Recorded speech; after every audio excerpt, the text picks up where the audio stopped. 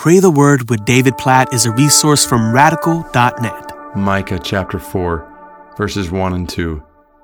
It shall come to pass in the latter days that the mountain of the house of the Lord shall be established as the highest of the mountains, and it shall be lifted up above the hills, and peoples shall flow to it. And many nations shall come and say, Come, let us go up to the mountain of the Lord, to the house of the God of Jacob, that he may teach us his ways, that we may walk in his paths. For out of Zion shall go forth the law and the word of the Lord from Jerusalem. Oh, yes. These are some of my favorite verses in the book of Micah. This picture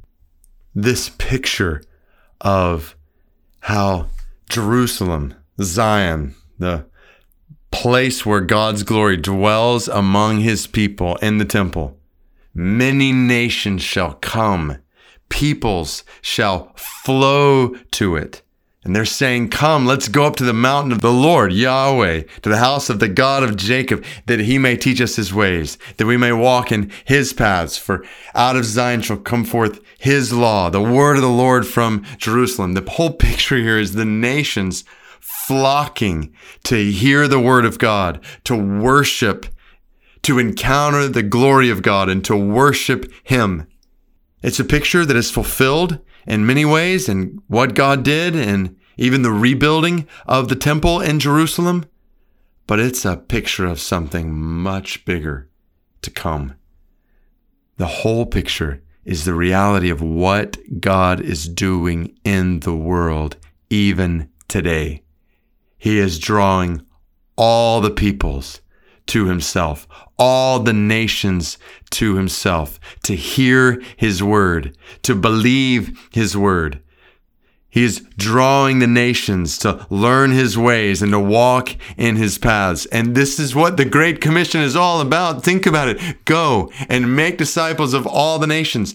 Don't miss the difference here. It's not about all the nations coming to a temple. It's about the temple, you and me, our bodies filled with the Holy Spirit of God going to the nations, and the word of God flowing from our lives as we take it to all the peoples and we proclaim the salvation of God, and they begin to walk in his paths. They begin to learn his ways. This is why we pray for the nations to come to know Jesus. This is why we spend our lives and our churches toward this end, because this is the Great Commission. Make disciples of all the peoples, of all the nations. This is what we're on this earth to do. So God, we pray, help us all to spend our lives, not just missionaries or these kind of people or that kind of people. God, forgive us from compartmentalizing your Great Commission into a program in the church for a select few people who are like really passionate about that. God, help us all to be passionate about the spread of your word to all the nations, to all the peoples, to the